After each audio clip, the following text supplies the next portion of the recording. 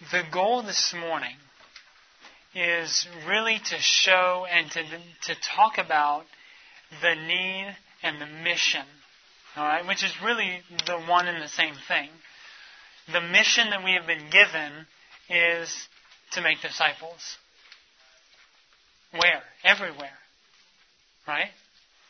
So if you leave with one thing, I want you to see how big the mission is and the fact that on our own, just us going and doing, there is no way that we can accomplish the mission that we've been given. But I don't believe that Jesus gave us a mission to make disciples, that He also did not give us the resources and the tools to accomplish. Okay? The one thing is the mission. And hopefully with an example I have here in just a little while, hopefully we'll drive that home. And you'll leave here with a picture of the mission that we've been given and a way to accomplish the mission. I'm not going to sit here this morning and give you a ABC or a 1, 2, 3. Do these steps and you're going to be able to empower people. You're going to be able to accomplish the mission. That's not the issue. But we do need to talk about the mission that we've been given and a way to accomplish that. Hopefully, now I've never been accused of being short-winded, but hopefully this morning we'll also have some time for questions. So a little bit first about my background, so you get to know a little bit about me. The main thing is right here. This is my family. My wife Jessica, next year will be 20 years. We got married really, really young. And then we have 6 daughters. This was taken every year at Thanksgiving. We take a family picture. This was last year. So people ask me, do you travel a lot? I travel a significant amount. And then say, well, why do you do that? And I just show them this picture, and typically people understand. And I don't know if it's more for my benefit or if it's more for their benefit. But I have an awesome family, 6 daughters, ages 15 down to twins. The twins, one is right between my wife and I, and then the one in the red shirt. They will turn 8 at the beginning of next month. So my family is, it's been called Jamie's sorority. Hormone house is also a common one that our family uses, but love my daughters, fantastic family. I look forward to going back every time when I travel. Many of you know my dad, Steve, my mom, fewer of you know. Those of you who know my dad are like, I hear all the time, how's your dad doing? And you just have an amazing father. Well, some people then ask how my mom's doing, but if you have ever met my mom, you know that once you meet my dad, you're like, oh man, what a great guy. You meet my mom, and then you stop worrying about my dad so much because she's the best mom a guy could ever ask for. And one of the proofs of that is she makes cookies. And that's my love language, is cookies. Right, Ruth? Yeah. So anyway, my dad, how many of you have met my dad or have heard him speak? Okay, a number of you. How many of you have no idea who Steve Saint is? Awesome. That's even better.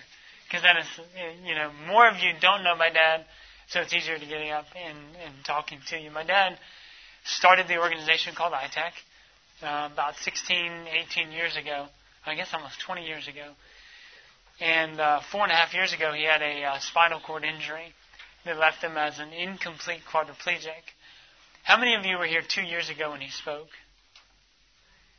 That example, when he fell on the chair, perfect example. In fact, 2 years ago when I spoke, I used that.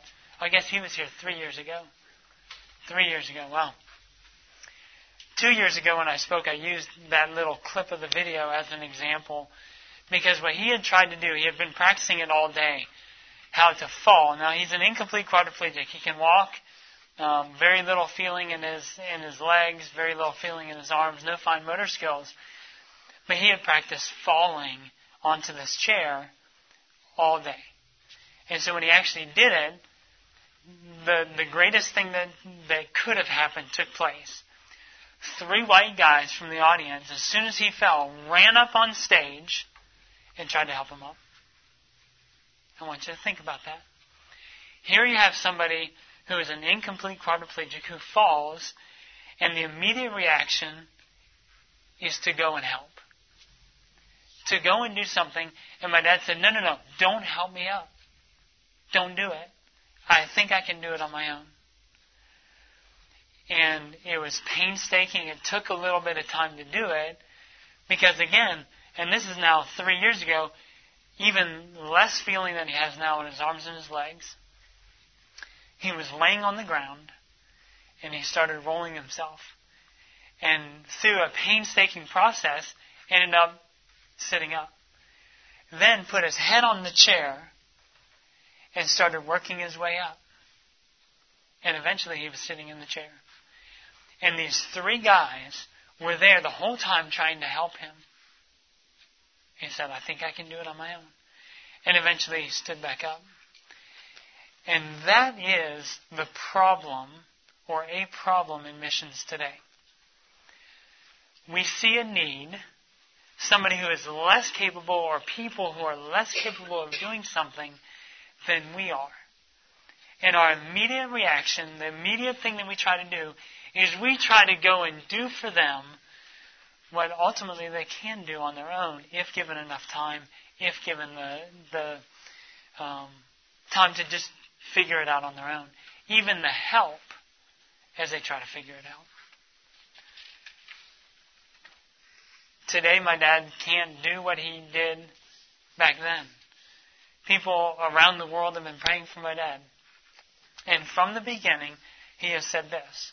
He said, do not pray for my healing. Just pray that God will write this chapter also. He has spent the previous decade traveling around the world, challenging people to let God write their story. Spinal cord injury. He said, I don't want to be healed. I just want God to write the chapter. How many of you have heard the story of the 5 missionaries back in 1956 who were speared to death by what were then known as the Auca? They're actually the Waorani Indians. This is my grandfather Nate, my grandmother Marge. We called her Lita, which is semi-Spanish, abuelita, little grandmother. And then my dad is the little boy standing in front of my grandmother.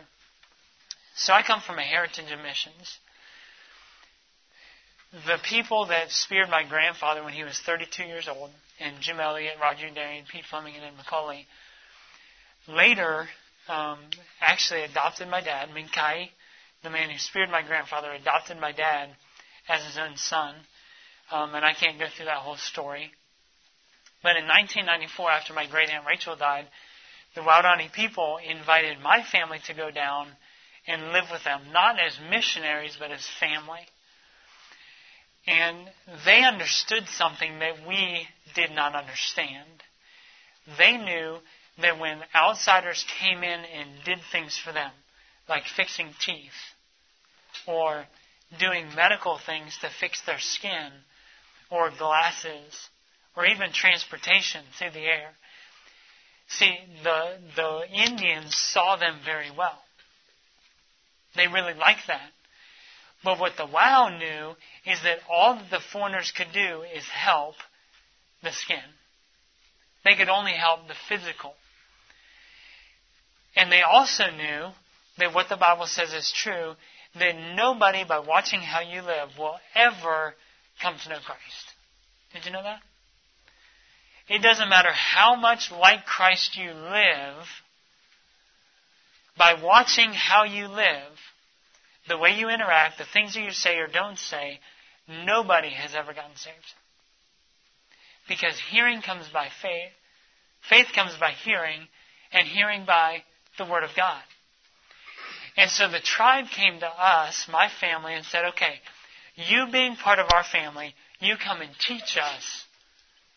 Instead of the foreigners coming in, you teach us the things that the foreigners have been doing. They said, because when we go and if we can help people with their teeth or their medical needs, we don't have to stop there. We can also tell them how God can fix their heart. And that makes a lot of sense when we talk about that. But how in the world do you go from taking skills that here take years and years and years and empower people living ultimately in the Stone Age? And I'm not going to give you the answer to that yet. All right. I want to do an example. I need a couple volunteers. Volunteers? Okay, come on up. How about a few more? What's your name? Matt, what's your name? Mira. And Joel, can I get you as well? Let's see. One more person. Steve, I know you want to come. All right. So what we're going to do here is this tape measure is going to represent the lost world, the people who are unreached at this point in time.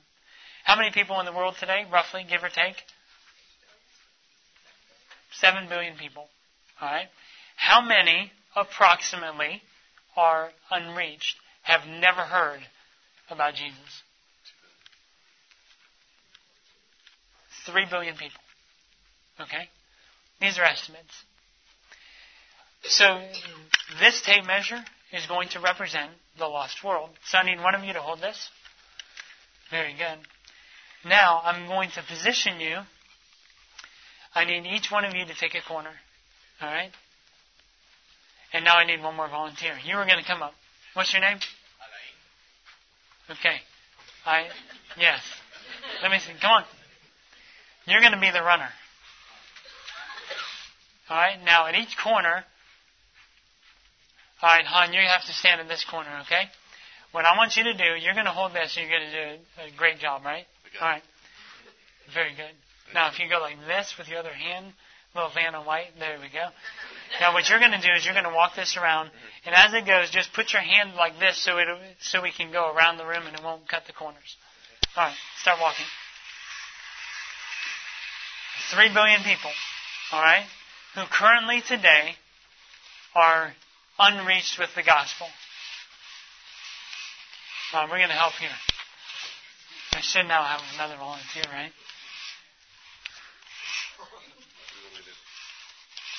You guys are doing a great job. This makes the task a little bit harder, right? And that's okay. How many missionaries in the world today? Full-time missionaries. Make a guess. Okay, 100,000. It's actually closer to 140,000. But how many of those are active? Because about a third or a quarter of them are typically on furlough at any given time. So let's just, again, keep going. Walk in front. Keep going. We're not done yet. I didn't tell you. You get to wind this up afterwards, too. Okay. So as we're going, I want you to get the picture here. Approximately 100,000 missionaries in the world today. How many of those are spending the majority of their time in reached countries or countries that are considered reached? 70%. About 90%. Okay? About 90% of the missionaries in the world today are spending their time in countries that are considered to be reached.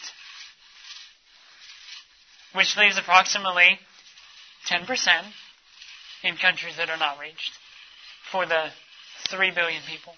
But let's take that 100,000.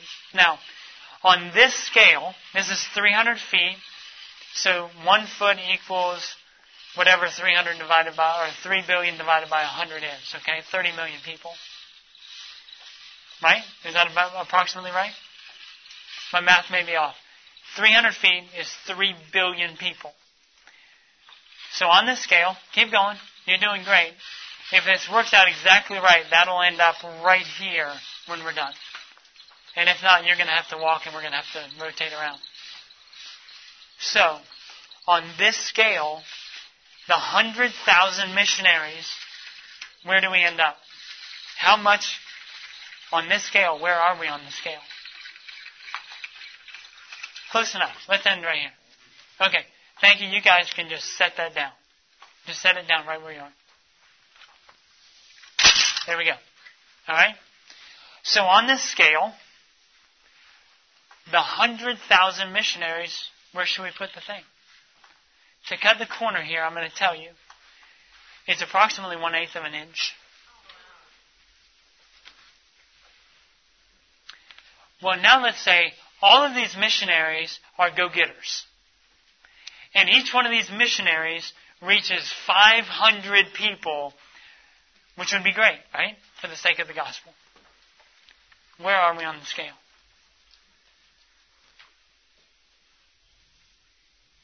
Somebody. You want me to just tell you? Okay. I know math early in the morning. We're right here. 100,000 missionaries reaching 500 people for the sake of the gospel. That's great, right? Until we look at the mission. The mission is around the room 2 times. And here's where we are. We're 5 feet. So what do we do? Let's do a little math this morning. Now this is easy math. Okay? Because I'm going to do the math for you. Now at 1:30, I have a session then, which is the same session. What's going to happen is they have to do the math. But now drinking the Mountain Dew, you may be able to do this. Here's the deal. Let's take the 100,000 missionaries, and let's have each of them reach 60 indigenous Christ followers. 60. Okay? Each one of them reaches 60, and each of the indigenous Christ followers reaches 500. Guess where we are? 3 billion people. 3 billion people. Do you understand the mission? The mission is not 5 feet. The mission is 3 billion people 2 times around this room. Does this make sense to you? This is what I want you to leave with today. If nothing else, realize that all of our best efforts, the way that missions has been done, this is how effective we are for the gospel.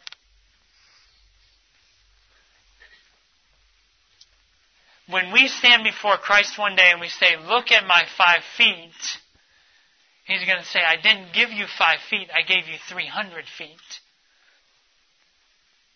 That is the measuring stick. But if each one of those 100,000 would simply reach 60 disciple-making people, we weren't called to evangelize the world. We were called to make disciples. And evangelism is part of that discipleship process. But it's a multiplication process, not an addition process. If we would go, you see the need, you see it laid out on this tape.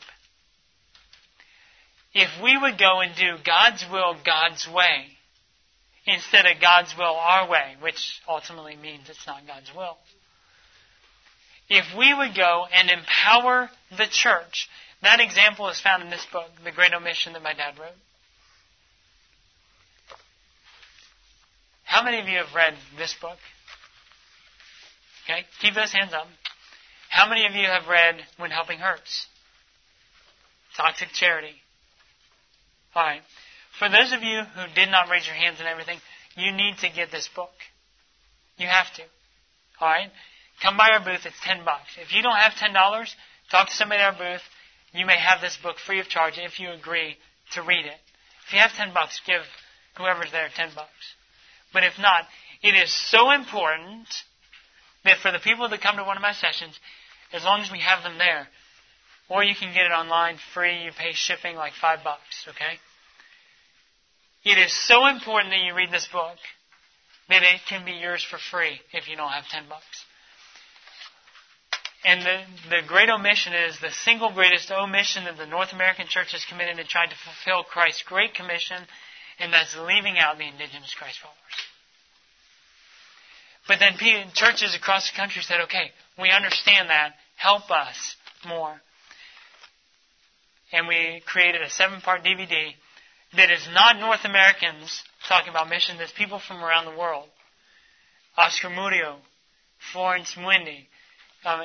Florence, how many of you know Dr. Florence? Wow, you guys got to get out.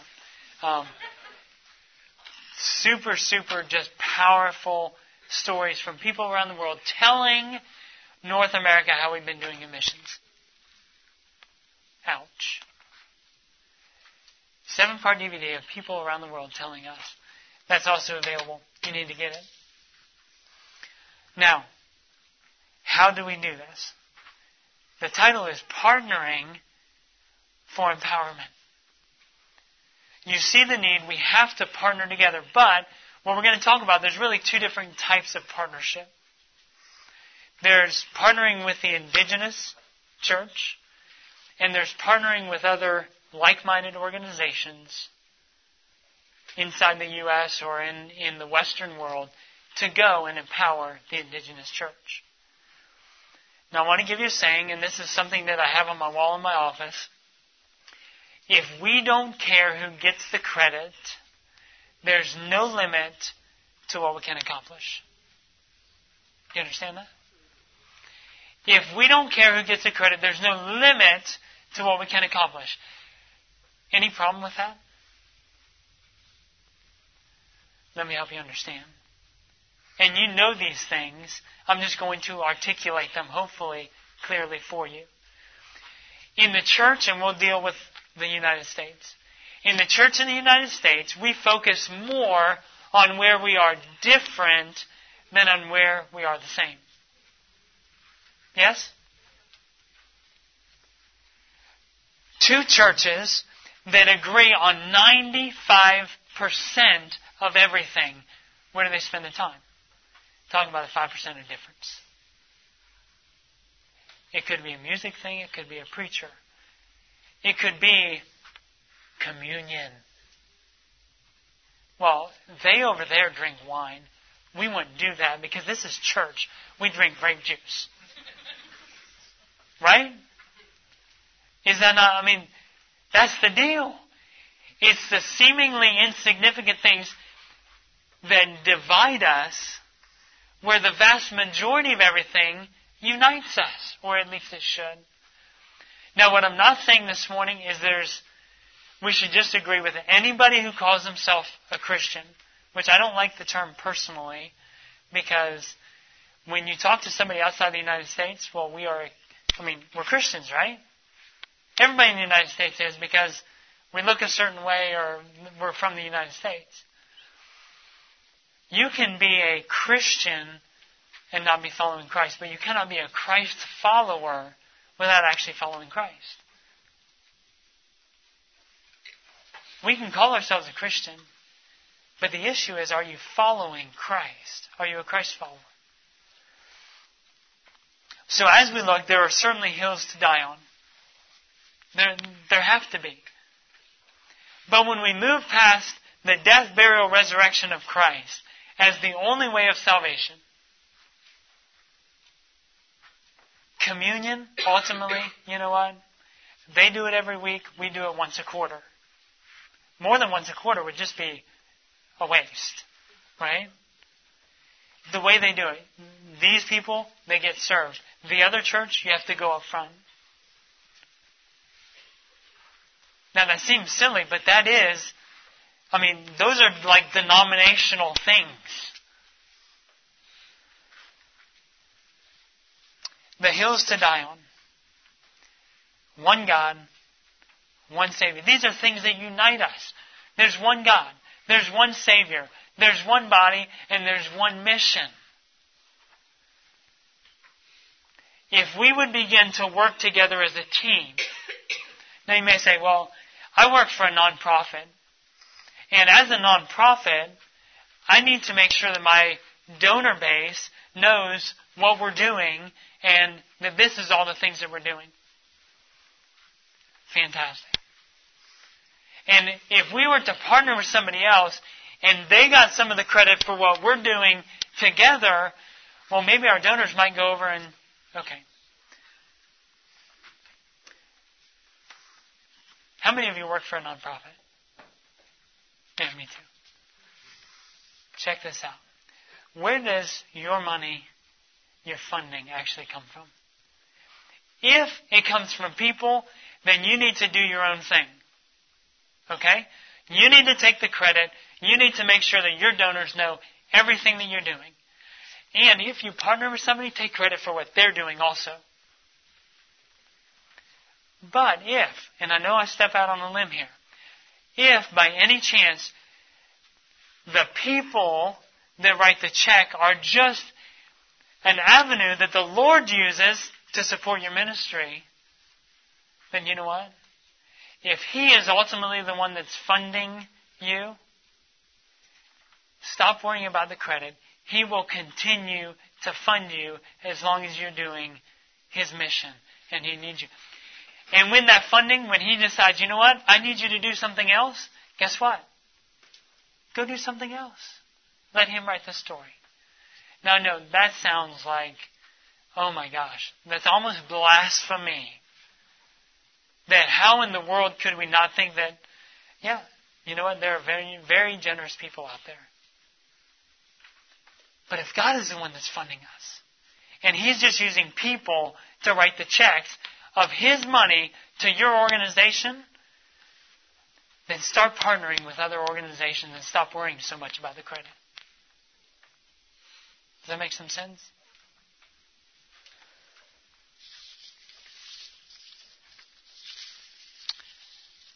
Now, empowering. As we talk about empowering, the task, when you start looking at the world around us, when you start looking at 3 billion people who are unreached today, and 90% of the missionaries who are in reached countries, the task is too big for any one person, organization, country to do by themselves. We must work together. Now, what does this look like? God has given you in this room talents, abilities, and skills that people in a lot of the other parts of the world don't have. So what we need to do is we need to go and we need to develop relationship. We need to so deep of a relationship so that they can tell us no. We do a lot of vetting of partners or potential partners because we need to make sure that the people that we're going to partner with are the right partners. They're doing the right thing in the right country. Well, their country. But they're doing the right thing.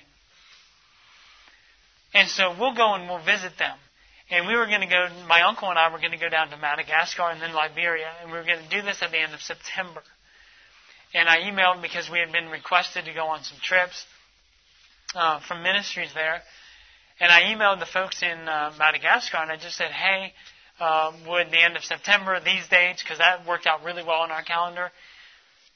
And the head of that ministry emailed me back. He said, actually, that doesn't work because at that time, all of our church planners are out in the communities where they're planning churches.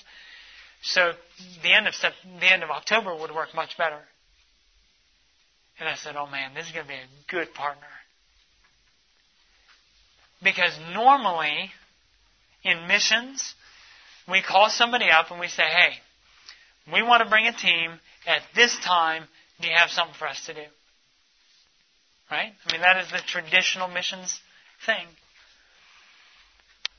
For this guy in Madagascar to be able to say right up front, you know what, that really doesn't work for us.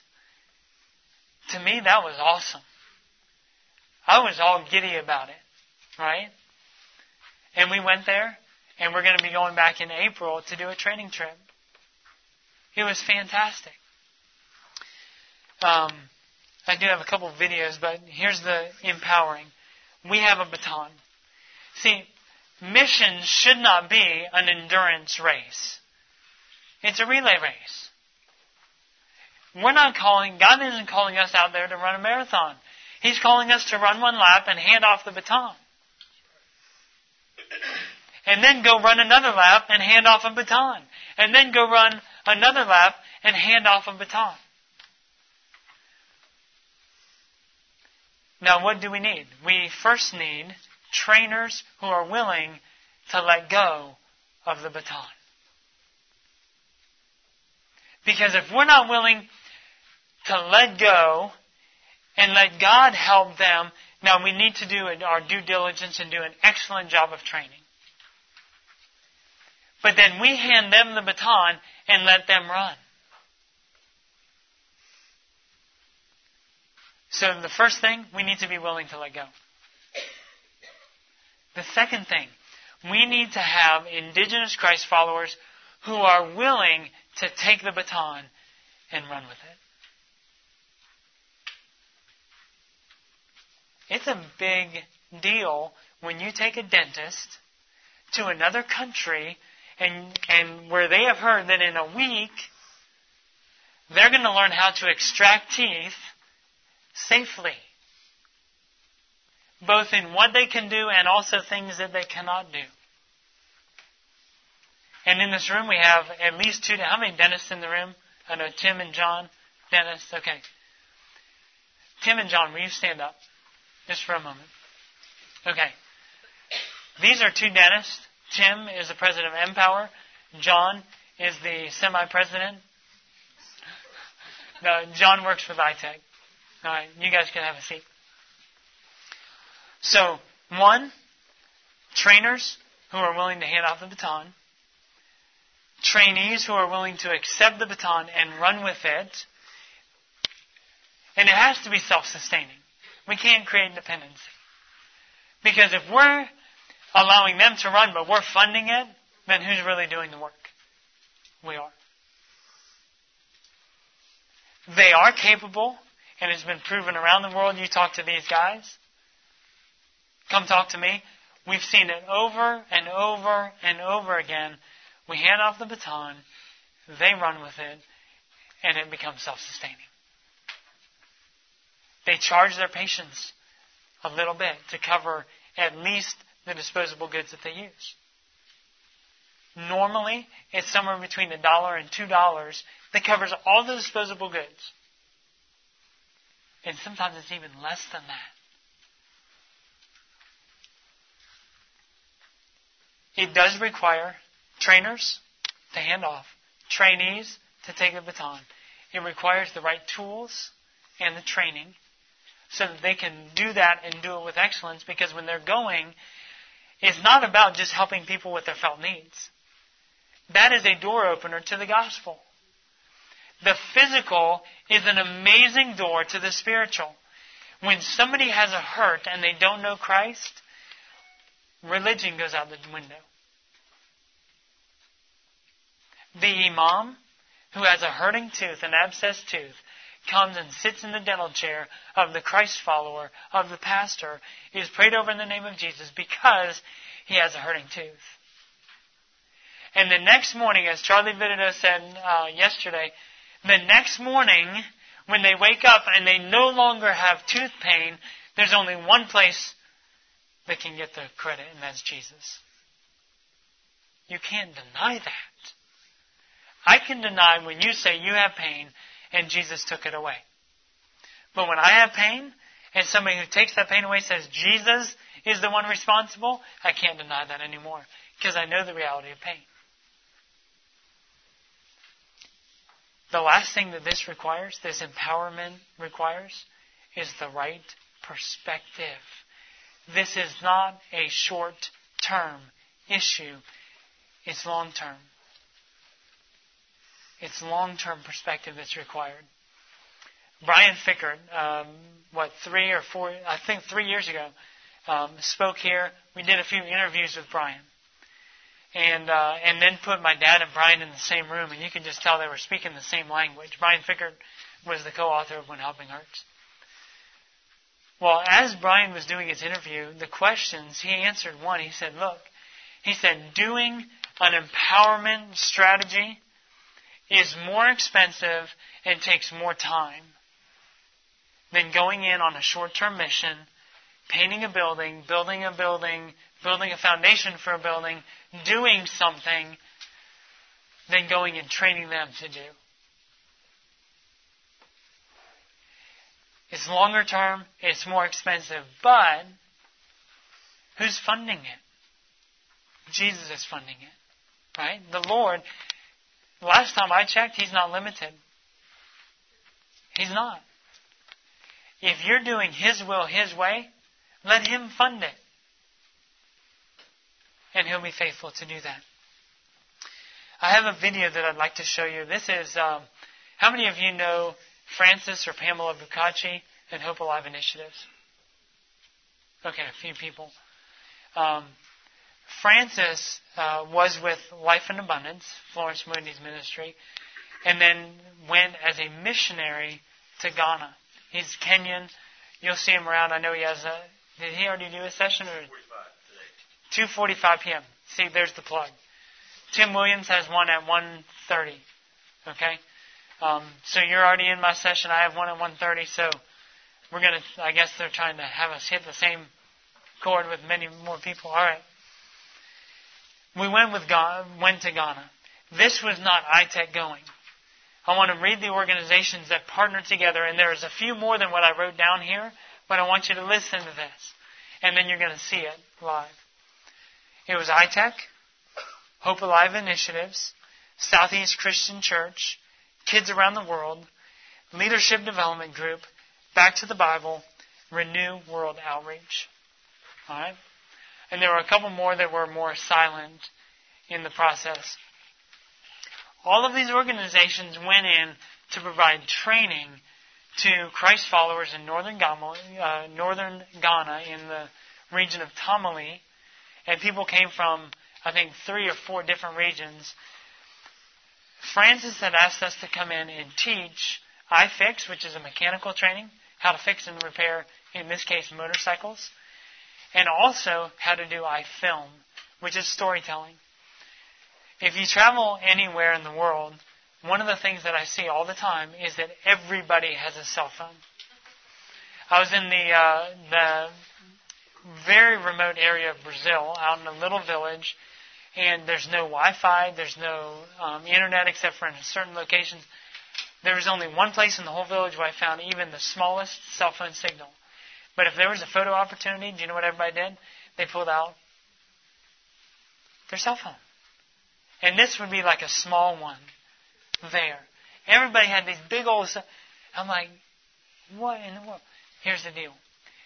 If we can teach Christ followers in an area to tell God-honoring and Christ-centered stories about how God has changed the lives of people in their own community through their own eyes, and then they can get that on their cell phone, guess what they'll do? They'll watch it. And when they can go and talk to that person, they understand the language, they understand the culture, they're right there in their own community. You know what it does? They can't deny the reality of the situation. Much more effective than you or I going to language school for a couple years, then going and spending a couple years raising our support, and then going. And there are places where that is still necessary. All right? I'm not here saying anything is out of bounds or not. Though if you go paint a building, let's talk, okay? If you have a trip coming up to paint a building, please come see me at our booth. It's upstairs. Really, let's do God's will, God's way. This is the story, and I'm going to put this microphone up to my computer so you can actually hear the story. All right? This is Ghana.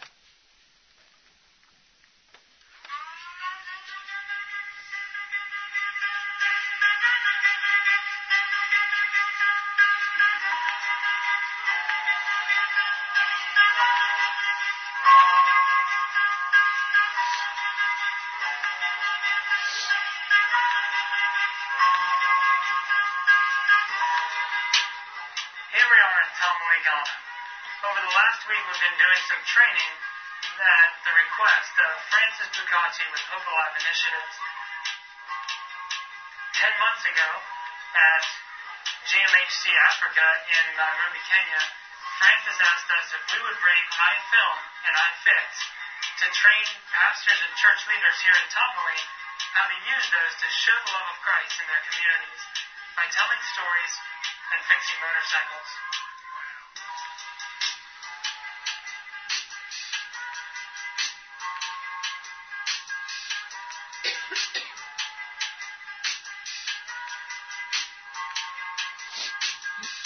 About a month after the Global Missions Health Conference in Nairobi, Kenya, a group got together at ITEC to discuss how we might partner together somewhere around the world. After speaking with Francis, he thought that Tamale would be a perfect way to bring these partners together. As you can see behind me, kids around the world not only provided the playground, but also they brought their kids' story, which is Bible training for adults to teach kids.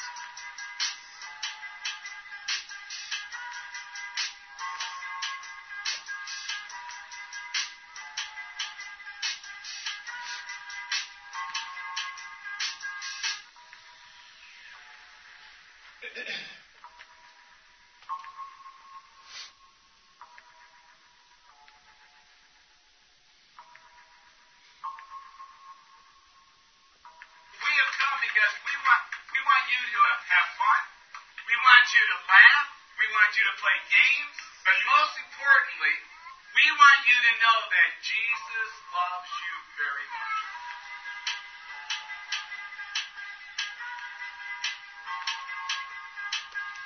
We also had Leadership Development Group do additional training for some of the leaders in this region of Tamale. Renew World Outreach also provided some of their Lightstream solars so that we could have a Wi-Fi connection to share some of the stories, both through iFilm and also the Jesus film, to people in the communities where the playgrounds were set up. Another partner in this meeting that was held at ITEC was Back to the Bible. They are providing their GoTana map, which has been customized from input from the pastors here in Tamale. Partnering together with Hope Alive Initiatives, the churches here will not only have playgrounds for kids to come, but when parents bring their children, the parents will be able to download any of the resources on the Lightstream, including the films taught by iFilm. People will be able to come and have their motorcycles worked on while their kids are playing on the playground. And the church here in Tamale will be able to provide the people to oversee the playgrounds, maintain the playgrounds, and ultimately have an impact for the gospel in the communities here in Tamale.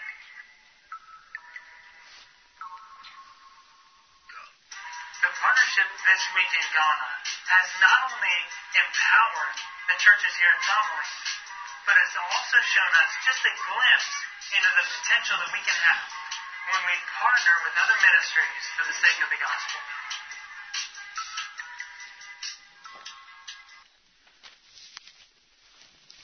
That was just one example of ministries coming together, not worrying about who's going to get the credit, but simply coming to empower an indigenous church right where they are so that they can have a greater impact in their own communities for the sake of the gospel. Now, what I don't want you to come away from this session with a feeling that ITEC has all the answers. We don't. We don't have all the answers. In fact, a lot of times it seems like we have more questions than answers. But we have partnered with groups, and I'm going to read the list just so you can get an understanding. And most of these organizations have exhibits here. Hope Alive Initiatives, FAME. FAME is in the downstairs, in the main center. Empower, two booths down from where we are. Teach to Transform, also down on the left-hand side. Life in Abundance, which I believe is in the block. Southeast Christian Church, you're here. Renew World Outreach, and you know what? There's others besides them. Partnering together for the sake of the gospel. Not worrying about who's going to get the credit, but coming together. You've heard there's no I in team.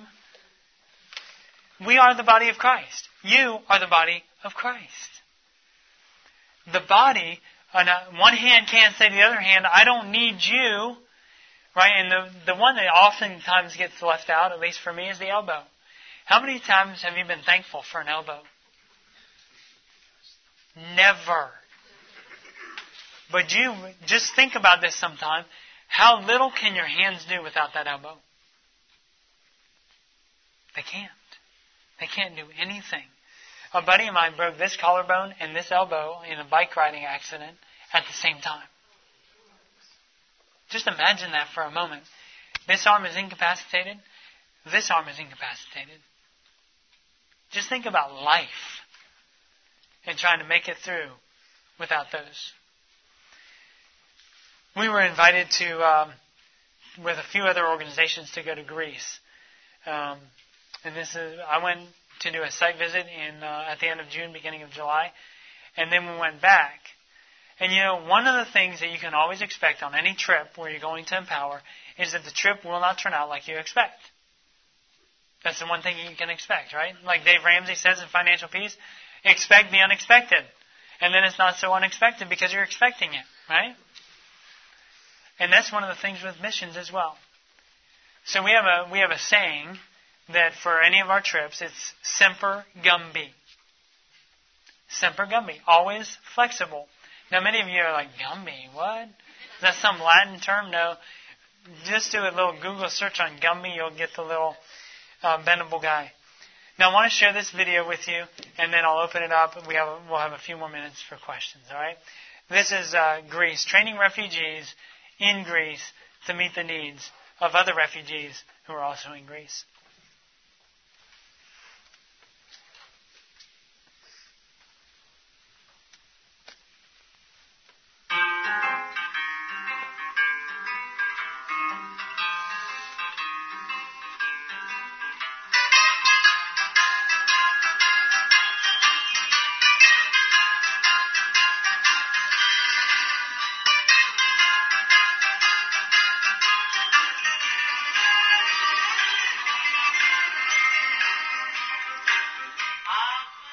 I'm standing here on the island of Samos, one of the Greek islands just off the coast of Turkey. We were invited by a church in Thessaloniki, as well as two ministries, one in Spain and one in California, to join them on a trip to be exposed to the refugee crisis firsthand.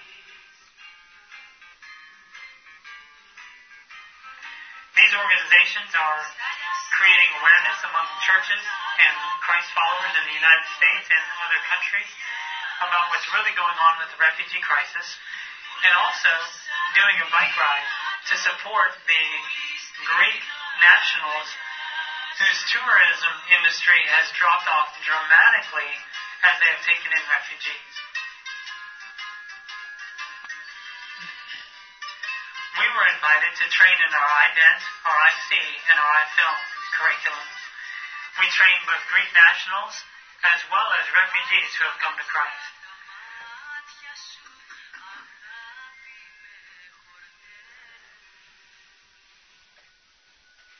One of the men on our trip is a former refugee by the name of Ahmed.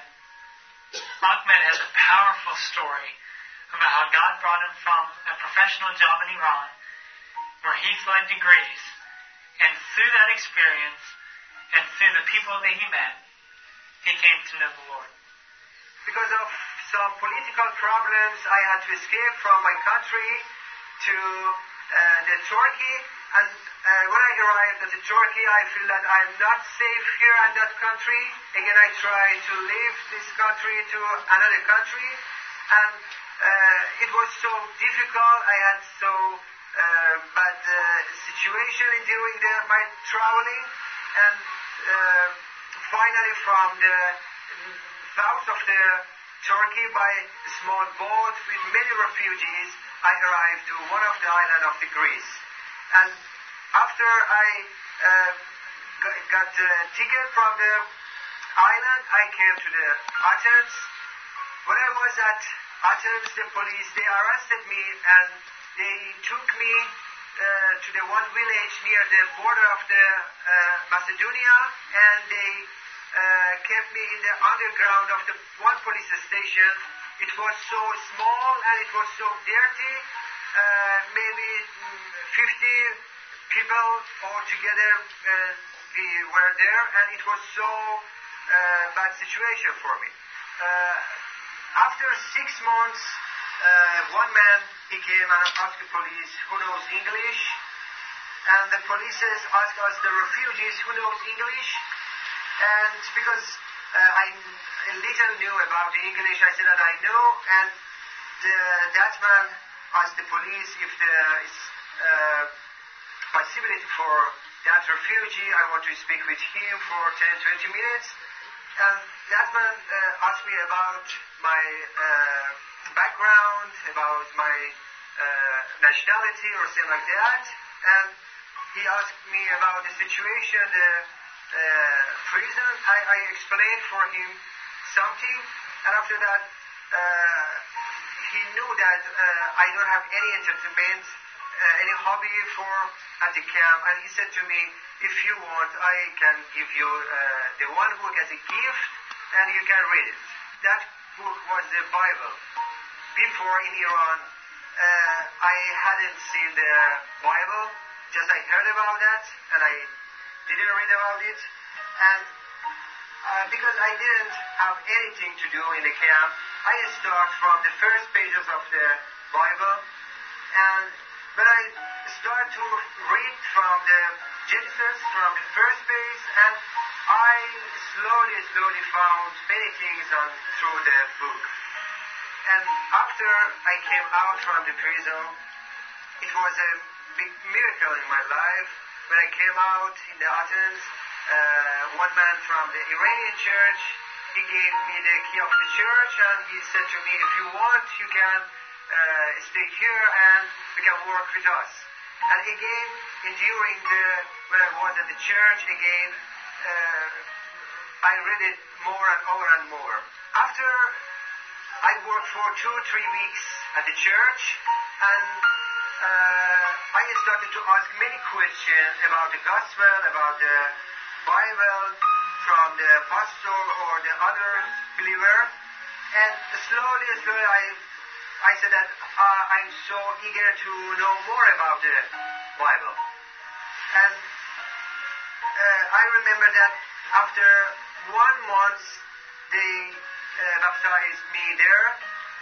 And before the baptism, I didn't know about the born again.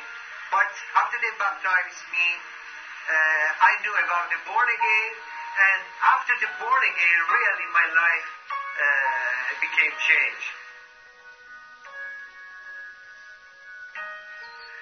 The other day on Lesbos, we went to the place where they dumped all the life jackets. But as we got closer, everyone right down to the pile, each and every life jacket was unique. We saw them not as a pile, but as many individuals.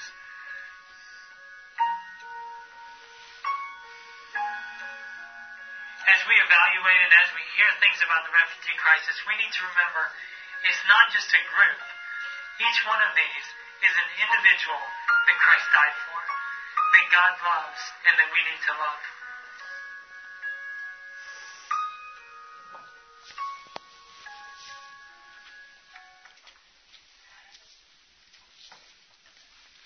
You know, as we look at the world around us, the need is huge.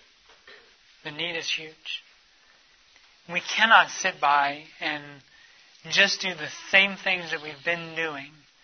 There's a definition, and you guys probably know the term, if you continue to do the same thing expecting a different result, what is that?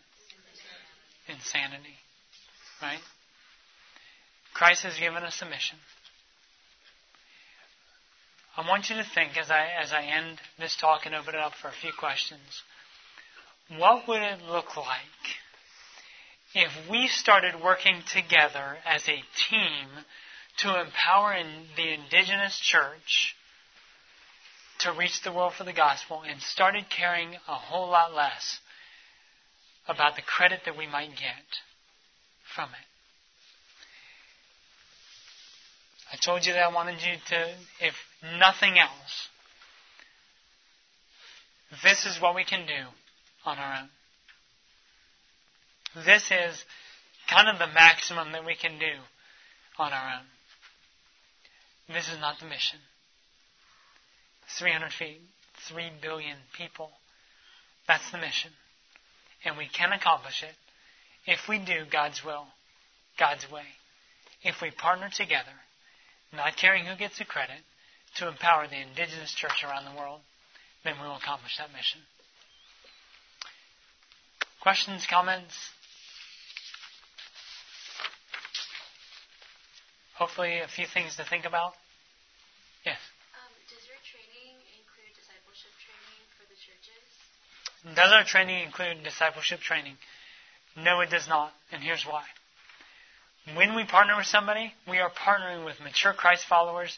There are first wave organizations that go in, like LIA, Hope Alive Initiatives. We call them first wave. They're going in, doing community development, working, developing leaders within the church, doing the discipleship, so that then when we come in, second wave, when they invite us in, they already know the right people. They're typically pastors, church planners, church leaders who understand the mission to share the gospel and make disciples. But a lot of people just don't care about what they know because they haven't realized yet that they care. Good question. When you pass the baton, how long does that usually take in your experience? Yeah. What we do is we do short-term trips. Let me just use dentistry for an example. We'll go in, and training normally starts on a Monday, so we do Monday and Tuesday are classroom training days. They learn everything from technique, anatomy of the teeth. It's very basic compared to what you might learn, and we boil it down to the basics. They also learn sterilization and everything that they need to know so that they can go. And day 3 through day 6, they're working on real patients. Now, the dentists are working very hands-on, very closely on day 3, the first day of clinics. Over the course of the week, typically by day 3 of the clinics, so overall day 5, the dentists have taken a huge step back. And the final day of the clinics, the dentists do not go until the clinic has already started. So the students, the trainees, they start the clinic by themselves. We don't answer any questions. They have to rely on each other. And then we leave before the clinic is over. They also have to close down the clinic. So we don't do anything on that last day. So they realize by relying upon each other, they can do it themselves. And us watching them, and it's amazing. I mean, ask these guys. It's amazing. By day 6, it's just, amazing. They're doing it. They're very in the Congo last year. By day 6, the 6 or 7 students, I think we had 7, we certified 6, because you have to show proficiency. The lowest number of teeth that any one of the students had extracted was 60. The highest was like 170 in 4 days. And one half of one of the days, he had to run the sterilization table. So we're talking really in just 3 days of clinic, 3.5 days. And overall, they had extracted 618 teeth. But before we got there, they had 470 patients who had already signed up and paid. So they worked together for the next week, and by the end of the second week, we were already gone. They had extracted over 1,700 teeth. And they continue. We get reports from them. They're continuing to do it. And our plan is to go back in February to teach restorative using amalgam. And yeah. So you have the dental piece. What are the other specialties that I think of? Well, between iTech and the other organizations, there's dentistry, medical, sight enhancement, mechanical, film, sewing, farming, hair cutting. Oh, there's Tom with Teach to Transform. I mentioned Teach to Transform earlier. Did you sneak in? Okay. All right. So their booth is downstairs on the left-hand side. So those are the main ones that we're teaching right now. When we see a need, what we try to do is we try to go and see if somebody else is meeting that need. Florence Wendy with Life in Abundance had come. She said, what we really need is we need lights. Because a lot of the places where we're doing these things, they don't have electricity. So stop by our booth. You'll see the battery packs and whatnot. But we have a light now. It's a kinetic generator. So you just put weight in the basket and it lowers. That charges a light, not using batteries, but an ultracapacitor, which has 50,000 cycles of charge-discharge or greater, which if you start thinking about that, even if you do that 2 times a night, you have something like 100 years that that's going to last. So we're looking at things. If somebody else doesn't have it, then we have an engineering staff that will try to design it. If somebody else already has it, then we try to partner with them. Why reinvent the wheel? Yes? I guess you have to provide instruments for the dentist, and so you have to take packs in and you just That's right. those, I guess. That's right. There is always capital investment, but not ongoing investment. Okay? So we have people who come alongside our different ministries who help to fund the instruments, the tools that are necessary. We go in, but it's also a partnership on that end. We ask our partners, our indigenous partners, what can you do? Can you provide lodging for us? Can you help provide some of the food for us? Can you provide transport? We don't want to cause them undue harm. At the same, we don't want them to try to go beyond what they're actually capable. At the same time, we don't just come in and just say, here you go. So we find out what their capacity is and ask them to give of their capacity. And we also give, that's the partnership, an interdependent partnership. And then we leave the tools for those students who have been certified, who have shown proficiency, so that they can continue the work. But they have to charge something so that they can resupply the disposable goods. Yes? What's your strategy for short-term medical to empower communities who only have a week or two? Yeah, what we do, and you know what, we've been wrestling with the medical. We've developed about 10 or 12 modules in medical. And dentistry is very focused. It's right here. Medical is so broad.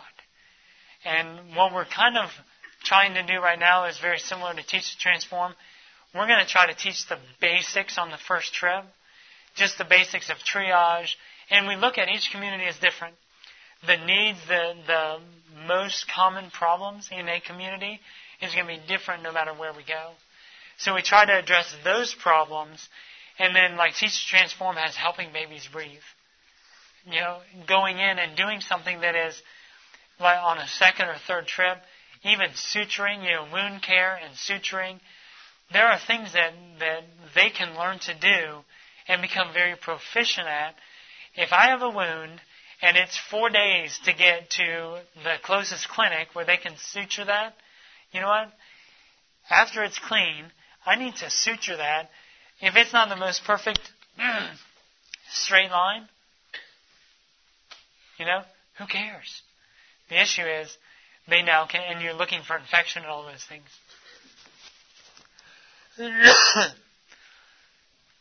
Any other questions? We're kind of right at our time already. Do me a favor. Walk away with this. Walk away with this in your head. How can we meet this need? The mission that Christ has given us is 3 billion people. And then ask, what if it were possible to equip indigenous Christ followers?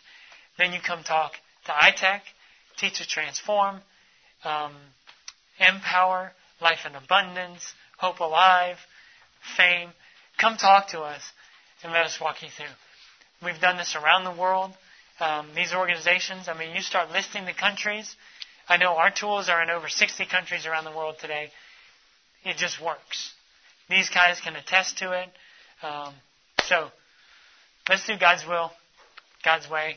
Again, stop by. We have the missions dilemma. And again, with the Great Omission, if you don't have $10, you come by and just say, look, I'm going to read it. Jamie said I could have one free. Take one, all right? Thanks. Have a great day.